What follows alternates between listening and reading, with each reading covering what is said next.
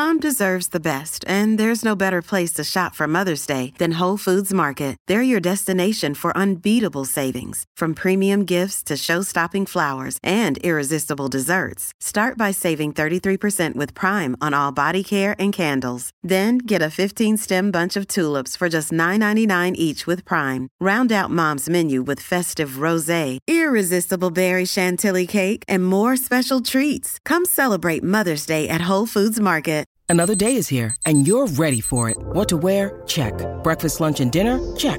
Planning for what's next and how to save for it? That's where Bank of America can help. For your financial to-dos, Bank of America has experts ready to help get you closer to your goals. Get started at one of our local financial centers or 24/7 in our mobile banking app. Find a location near you at bankofamerica.com/talktous. What would you like the power to do? Mobile banking requires downloading the app and is only available for select devices. Message and data rates may apply. Bank of America N.A., member FDIC. Hey, it's Ryan Reynolds, and I'm here with Keith, co-star of my upcoming film, If, only in theaters May 17th. Do you want to tell people the big news? All right, I'll do it. Sign up now and you'll get unlimited for $15 a month and 6 months of Paramount Plus Essential Plan on us. MintMobile.com/switch. Upfront payment of $45 equivalent to $15 per month. Unlimited over 40 gigabytes per month. Face lower speeds. Videos at 480p. Active Mint customers by 531.24 get 6 months of Paramount Plus Essential Plan. Auto renews after 6 months. Offer ends May 31st, 2024. Separate Paramount Plus registration required. Terms and conditions apply if rated PG. From the Fifth Quarter Studios in Madison, Wisconsin, you're listening to Coach Unplugged. And now, your host, Steve Collins. Hey, everybody. Welcome to Coach Unplugged. I'm so happy you decided to join us. Before we jump in, I don't do this every week, but I would love if you went over, left a review, left a comment. I listen to all of those. Give me some topics. Send over to steve@teachhoops.com. What kind of topics do you want to hear? But before we jump into today's topic, I'd like to give a big shout out to our two sponsors. First of all, Dr. Dish, the number one shooting machine on the market. I've tried them all, and this is not only how innovative they are, but the workouts and what I love about Dr. Dish is they give back to the community. If you follow them on Facebook, if you follow them on Twitter, they're always giving back to the basketball community. And you mentioned Coach Unplugged, they'll give you $450 off. Also, go over and check out teachhoops.com for coaches who want to get better. It is a one-stop shop for basketball coaches. It's resources, it's handouts, it's videos, it's one-on-one calls, it's office hours. It's a coach. It's a resource run by a coach for a coach. It's not an ex-coach, not someone that's been let go, not someone that's coaching part-time. This is what I do. And Teach Hoops helps me keep the bills on. It helps me put up these podcasts, 13 podcasts a week. Teach Hoops helps me be able to do that. And it's a roadmap for you to be successful. And let me help you in this great journey that we call coaching. But let's head off to the podcast. So our big topic today is preseason conditioning. How have you done that in the past? What things have worked well? And how do you get your players to condition themselves before the season starts? Because, you've got to be more in basketball shape before you even start the season, because your body's going to wear and tear. And I think it's super important to get these kids ready to go before even they start the first day of practice. Right. So here's this. I'm going to go on my soapbox for a couple of minutes. First of all, I believe in. We've already done a podcast on multi-sport athletes. Believe in them. I think they're awesome. You should do it. My son's one. Check. Okay. Yep. You'll love this. So I coach volleyball. My son plays volleyball. Third day of practice, I go, "You're out of shape." He goes, "Yeah, I'm really out of." Because every sport, and he's in basketball shape, I think, but he's not in volleyball. It's a different kind of shape and a leg. It's more of a leg shape than a conditioning one. But then they're asking me for ice baths and stuff. But and then especially if you're a cross country runner or you're a football player or whatever sport, maybe you have a girl swimmer and she's also a basketball player, whatever. Those are all great. They should do them. They're working on one specific system, but none of those systems really correlate well. Probably volleyball is one of the closer ones. Really correlate well with basketball conditioning, which is a slow, fast, stop, slow, fast. You think about a football game. They got to go fast for 10 seconds, and then they get how many, like 30 seconds, 40 seconds to rest.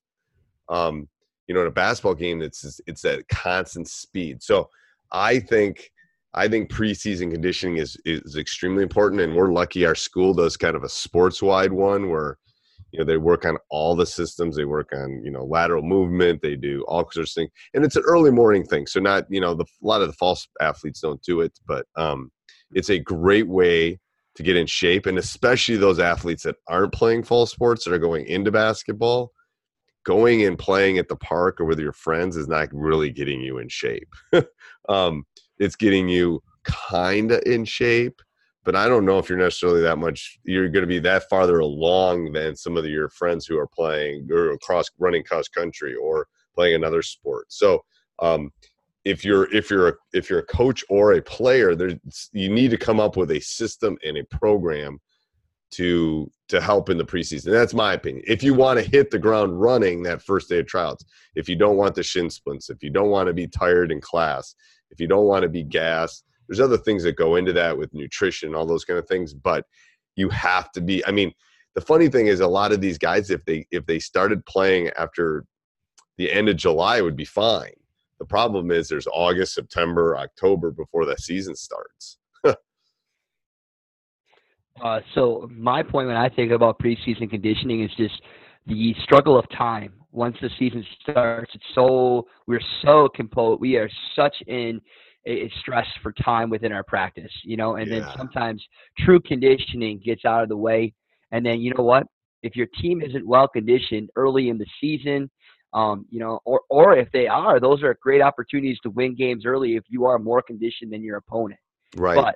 But it is something that tends to get kind of sucked out of your practice early on because you feel like you got to get everything in, which, you know, as coaches, you got to make that plan. But I think, you know, conditioning before the season starts allows coaches a little bit more flexibility to do things within their practice to get prepared for their first game of the season.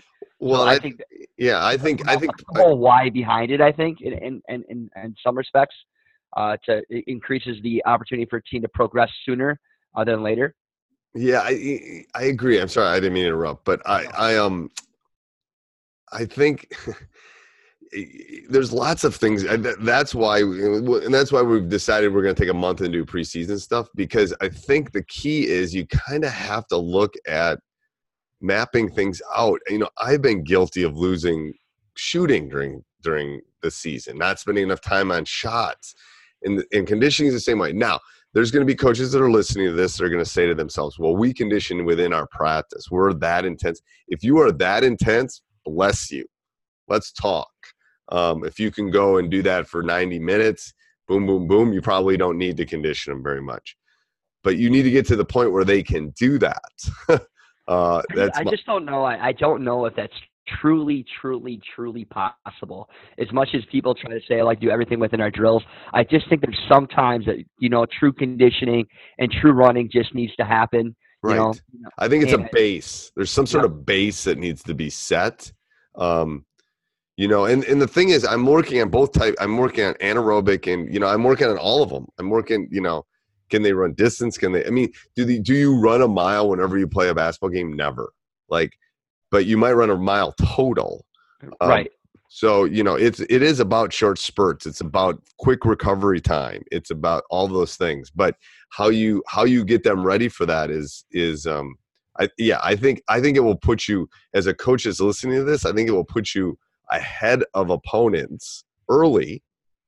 You know, by January, we're probably all the same unless your team gets the flu or something, or, you know, you have to reset, or everybody gets a cold or something like that. But I think preseason, you can definitely, you know, systems and programs can get a jump on other programs if they're in shape, in my opinion. You know, I love that. Go ahead. I think your opinion is great. I think what it really comes down to, and I see a lot of high schools and the high schools I've worked at before, is that it seems like athletic programs within a high school work in isolation. I think that it's much better for your high school to work with togetherness and say, all right, so if I'm a fall sport athlete coach, you know, maybe I support winter conditioning, or if I'm a spring coach, maybe the winter coaches support conditioning and do that, because I don't know how every state is within contact, but, you know, if you could get other coaches to support the other athletes conditioning, it would makes a huge growth for all of the sports. I just feel often that teams are constantly working in isolation when we should all be working together. Well, it's no different. It's an extension of the weight room. It's Right. it's an extension of. So what I think it does is it brings the team together before the teams act. I mean, there's kids that are conditioning that probably won't make teams. I don't know. I mean, but It happens. It happens. It's no different than kids lifting weights maybe and don't make the football team. But I think the conditioning thing can build camaraderie. I think you're right, within a school, but also within the team. And depending on where you're listening, as people listen all over the world, maybe your association doesn't allow that sort of thing. The kids can do it. No one can tell the bunch of kids that they can't get together and run a hill out in the back of the school. So it can always be kid driven. Like, the kids want to do it, and you give them a little direction, they can do that. You think outside the box. Yeah. We're now in a generation where you can create videos very quickly of certain things you want kids to do, getting things out there. Utilizing their phones and so forth to be able to do things at the luxury of a quick touch of their phone. They'd be able to access different conditioning things Right. to make it very easy. It's about you and what you put in front of them, and then you got to constantly emphasize and encourage. You are what you emphasize within your program. So if you really emphasize preseason conditioning, it's got to be something that it's talked about over and over and emphasized all the time. Right. And the thing is, you can do hills like we're in Wisconsin, the Badgers do hills. And as you're running the hill, you see Purdue and then you see Michigan State, you see signs. There's all sorts of creative ways to get the kids motivated to do these kind of things. Again, if nothing else, it's a lifelong fitness thing for them. You're teaching them how to get in shape and to, do things together and do it as a group. And, those are all successful things in my opinion. But all right, anything else on preseason conditioning? No, the full time out today, and I was at the gym today. Oh, you were? Good for you. I was, and I've been really working real hard. What is your suggestions for muscle recovery for your players? Muscle recovery. I'm a big ice bath guy. I love it. That's a great question. I'm not sure if I have a specific thing for muscle recovery. I'm definitely more conscious of how their bodies are feeling and talking to them about their legs. Like I know like I was saying, my volleyball guys after Saturday's practice, I think they thought because we played 4 matches on Friday, then we practiced on Saturday. Yeah. So I got them up. They were in the gym by 10 the next day, and we didn't get out of there until probably 9 or 10 the night before, and their legs were gone.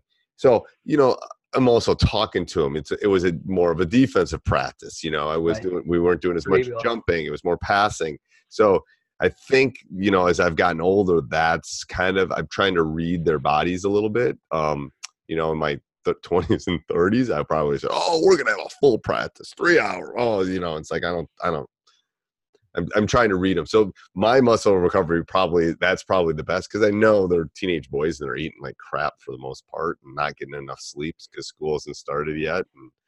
And, but what do you do? I am going to say that my new love for muscle recovery is yoga. Ooh, I like that. There's about a couple of basketball DVDs out there for yoga. I started doing yoga the last couple months ago, and just my body, my spine, the recovery from working out is fantastic. My last year coaching high school basketball, we did yoga. And then another thing is ending practice with static stretching, which is a very similar correspondence to yoga. And just, it's a great way to talk to your guys as they stretch out each other. Instead of just ending your practice with a breakdown, you end with static stretching, really forcing them to stretch out their muscles, and emphasizing hydration is a great way for recovery.